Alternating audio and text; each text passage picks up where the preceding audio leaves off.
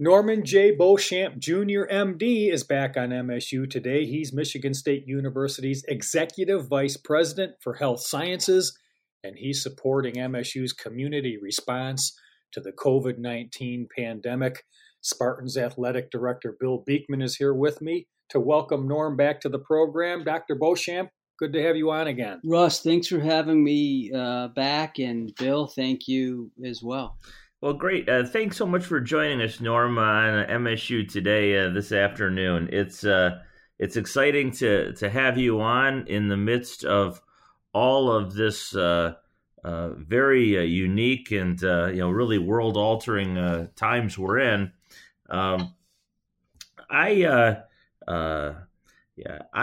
Some people may not be aware that. When you came to Michigan State, you came to us from the Seattle area, and so I'm guessing that many of your friends and colleagues were in the very first wave of all this activity that occurred, at least in part, in Seattle. Were there things that maybe you learned before most of us, being in touch with old friends in that region of the country? Yeah, Bill, that's a great observation and question. I grew up locally, but spent 14 years in Seattle right before I came here. And what I had the opportunity to do was to observe the impact of COVID-19 on the Seattle community. And a few of the things that I observed that gave an important heads up was first that the personal protective equipment quickly became too short in supply to protect healthcare workers. The second thing I observed was that their health systems became overwhelmed with the need to set up community-based hospital facilities. And so the idea was, how could we be ready? How could we be ready if we were to face those? And what resulted was myself and a number of MSU colleagues and community colleagues came together to figure out ways that we could source personal protective equipment, how we could work together to decontaminate personal protective equipment, as well as looking at field hospitals in case that would be needed. So it was, in fact, almost daily contact from the moment that COVID-19 became clear that it was striking the Seattle community, so that MSU could help our community be prepared for what we would be facing. And it seems like we at MSU have done some very innovative and interesting things, from having a process that where we literally bake the masks, put them in an oven to decontaminate masks for reuse when in those instances where maybe there aren't enough fresh masks available, or I heard that one of our great Grand Rapids faculty members, Dr. Jack Lipton, had been at the forefront of creating an innovative testing model. Can you share some of those details with us? Yeah, you bet, Bill. One of the joys of this moment in seeking joy, right, is seeing the goodness and compassion that comes out across MSU and its commitment to serve and its sense of urgency to respond. And the first topic you mentioned, which is there's a type of mask called an N95 mask, and it's what is used for frontline workers trying to protect themselves from the virus. And those became in short supply. And so what MSU faculty did is they really surveyed what was possible. And Jeff Dwyer in Extension observed that there was a study at Stanford where you could use heat to decontaminate the masks. And he and some of his amazing colleagues in Extension realized that they could use their spiral oven to heat the masks and decontaminate them. And as MSU then said, well, how can we rally to get this done? What was inspiring was the all hands on deck approach, and it resulted in EHS coming together to look at the process. Our Department of Supply Chain in the College of Business stepped up to look at how do you do the workflows of getting a mask from a hospital partner at Sparrow to the decontamination and back.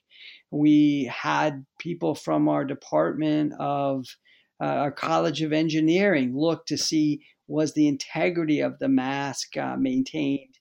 And then we worked side by side with Sparrow to fill out the paperwork to attain an expedited use authorization from the FDA.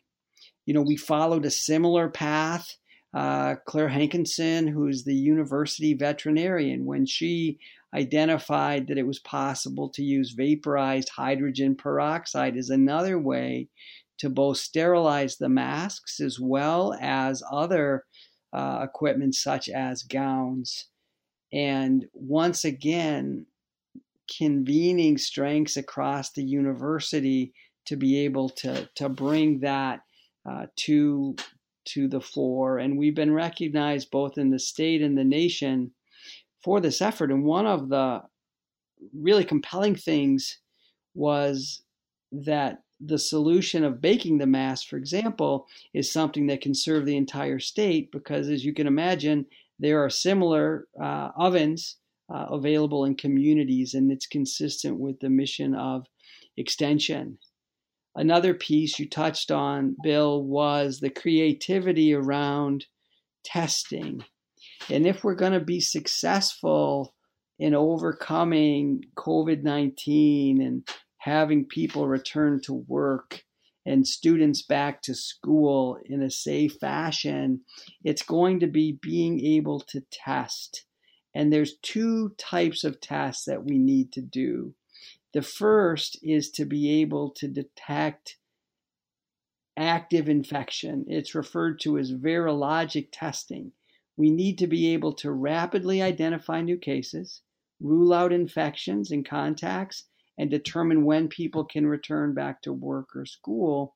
And it was with the recognition that there was inadequate access to testing that individuals like Jack Lipton, individuals like we have in our College of Veterinary Medicine said, we can create these tests. We know how to do the PCR method. Let's develop it. Let's get it approved and make it scalable. And so what's happening across the campuses now is a very rapid response and the ability to be able to test, which I feel will be essential in really, the return to school, the return to work.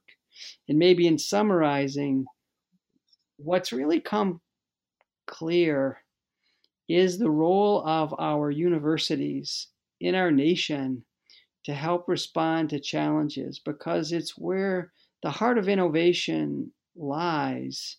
And that's really what we've seen across our university, is coming together with innovation to solve challenges that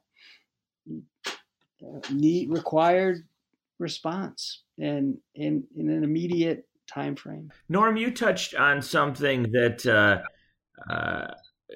having spent my entire career at MSU, I really haven't experienced personally, but whenever we interview candidates, or I've participated in interviewing candidates for senior leadership roles at the university, and then they end up coming to Michigan State, one of the things that they always comment on after they've been here a while is the extraordinarily collaborative nature of Michigan State. And while I think probably at every higher education institution you find pockets of silos or things like that, I think the one message I hear loud and clear from so many of our faculty that I interact with is that they came to Michigan State because those silos really didn't exist. And if you were a person in engineering, you could collaborate with a person in vet med or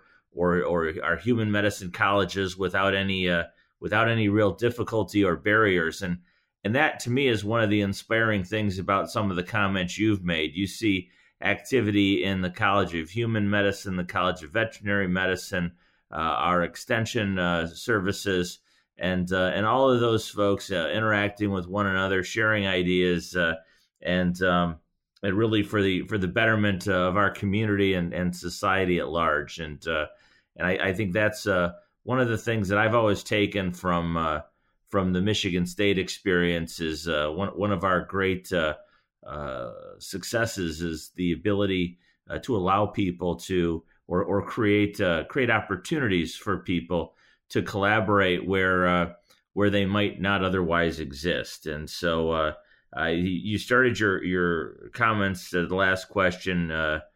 You're talking about about opportunities for joy, and I think that although there have been so many tragic circumstances that have come about as a result of this virus, there are also threads of joy and threads of strength and possibility that we'll be able to work with going forward, that will make us a stronger institution and a stronger community and hopefully a stronger society.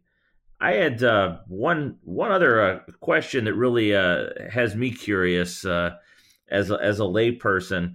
And when you watch the television networks and people talk about how we'll get through this, but we'll get through this, and there will be a new normal, and we'll be grappling with the after effects of this and second waves and all of those kinds of things. The commentators make clear that this really isn't going away anytime soon, and the ultimate solution hopefully would be a vaccine. And yet I learned earlier today in a conversation with our Big Ten athletic directors, and we had an expert from the University of Nebraska on the phone, Dr. Chris Cradaville, and he was sharing that the fastest vaccine that had ever been approved in the United States, if I'm recalling correctly, was mumps. That was a 4-year process, and of course we're desperately hoping that something quicker happens in this case, and I think the improvements in technology and science and those kinds of things give us some hope that might be the case. But could you talk a little bit about why it takes so long and the process that we lay people may not understand for getting from idea to vaccine? You bet. One of the challenges in developing a vaccine is vaccines first. Their viruses are very tricky, right? Part of how they do their damage is they enter into the cell. And in entering into the cell, in order to attack the virus, you often have to injure the cell in which it's entered. And it's those cells, right, that make up who we are as individuals. So it becomes a challenge to go after the virus and yet not do it in a way that doesn't injure the host, if you will. In thinking about the creation of a virus treatment with a vaccine, particularly in the instance of coronavirus, what we have to think about is that when we look at mumps, for example, or measles, it's pretty clear that individuals develop an antibody response that persists. And when it persists, that gives you confidence that you develop a lasting immunity. And it's that lasting immunity that you can essentially model that allows a vaccine to work. So put another way, you introduce something that's similar to the virus but doesn't infect the individual, and it causes the human to develop an antibody response that then when the actual virus shows up, the antibodies are there. with other viral diseases, think about influenza. Why do we have to get a shot every year? It's because the influenza virus modifies slightly and it doesn't confer a long-lasting or complete immunity. And at least at this point, it appears that the COVID-19 may act more like the influenza virus than mumps or measles. So maybe that touches a bit on, Bill, the difficulty of first in treating a virus, and then second, that all viruses aren't the same in terms of the ability to develop a vaccine. And then another really important point is in taking time to develop the vaccine, it really is that we need to demonstrate that it's safe in individuals, and that requires time. That requires administering it enough in individuals, being able to first show that it's safe and then showing that it's effective. Now, I think it'll take 3 to 4 years? I'm more optimistic than that. My hope is that something like an effective vaccine, assuming that it is possible to generate lasting immunity, which I believe it is, would be closer to 18 months. Now, when we think about 18 months, right, that quickly then takes us to our path to bringing people back is going to be best practices in terms of social distancing, hand hygiene, wearing masks where appropriate. Well, hopefully our new normal will be part of a process that gets us to a vaccine and a little closer to our old normal. But I think the good news is that there are so many people, both at Michigan State and at institutions around the world, that are feverishly working to find the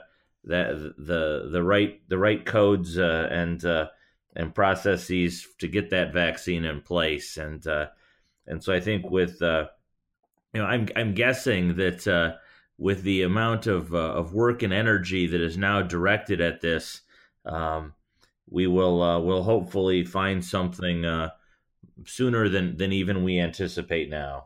Yeah, Bill. And if I can, what I would say is that our capacity to create diagnostic tests are on a scale that we haven't seen before. As we've talked about in the matter of a month, 3 different groups on campus coming up with ways to develop diagnostic tests.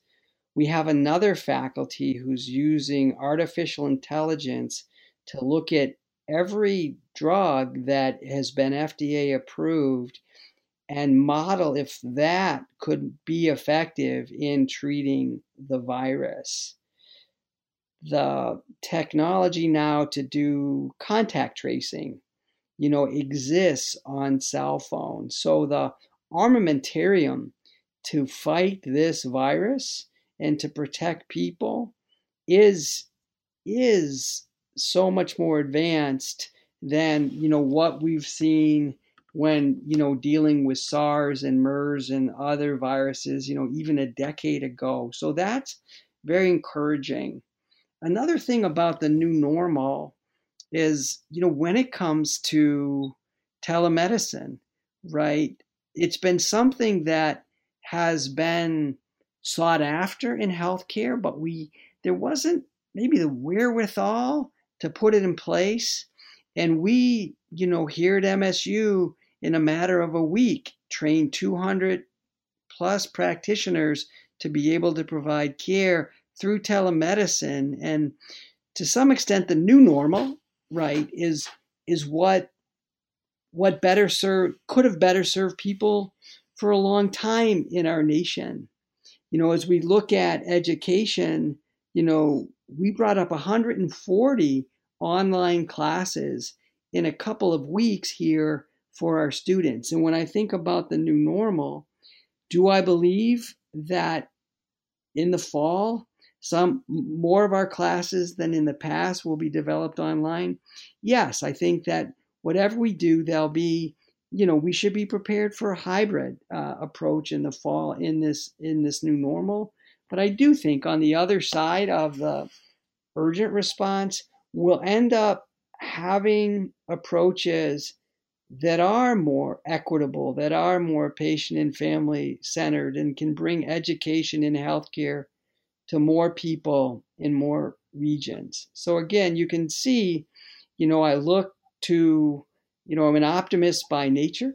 And I do think on the other side of the new normal, if you will be better serving all people. And if the virus has shed light on anything, it has been that we still have a distance to go in addressing disparities in our nation. Yeah, very, very, very, very interesting. And Norm, one of the things I think people always find interesting, and may find more interesting in the context of our current environment, everybody's been told they need to stay at home if at all possible. So many of us are working from home, and I think probably some folks have it just circumstances are such that there isn't a lot for them to do. I think of in athletics some of our event planning team, because they're just we just don't have a whole lot of events to staff up right now. But other folks are swamped and probably as busy as they've ever been. And I'm guessing that you fall into that latter category. So, in a sort of shorthand way, how do you what are the kinds of things that are keeping you busy these days? And as the chief physician at Michigan State University, in this context, I assume you're just pulled in every direction. How are you spending your day these days? One of the key things is to surround yourself with people smarter than you in domains, support them, listen to them, and so that's been a key strategy. I work closely, as you know, with Tony Avellino, who helps so much with student athlete health. I work with the deans of the 4 health colleges: Vet Med, CHM, COM, CHM, CVM, and Extension. And a lot of what we've been doing is coming together to find ways to, make sure that we can continue to educate our students, that we can keep our practitioners safe as we provide care. And then it's also working side by side with our university physician, Dave Weismantel, who, has done such a nice job in terms of thinking about the public health sides of COVID and how it's affecting MSU. A lot of our work has been, how you prioritize, use of resources like PPE. And now, Bill, what we've seen probably in the last week is this shift from phase 1 was how do we endure the tsunami that will hit us with COVID-19, and now it's in a way pivoting to how do we bring the university back online to serve our students, to enable our faculty and staff to serve in their missions. And so, in fact, later today, we're bringing together a group that will focus on that very thing, and it's representatives from across the university. On a daily basis, there's a huddle with the president, the provost, other leaders on campus, again, to be responsive to things as they present in a dynamic way. And then there's also the meetings that we're having with MSU Healthcare as we look at ways that we could be more responsive, whether that was drive-up testing for individuals that might have COVID-19 or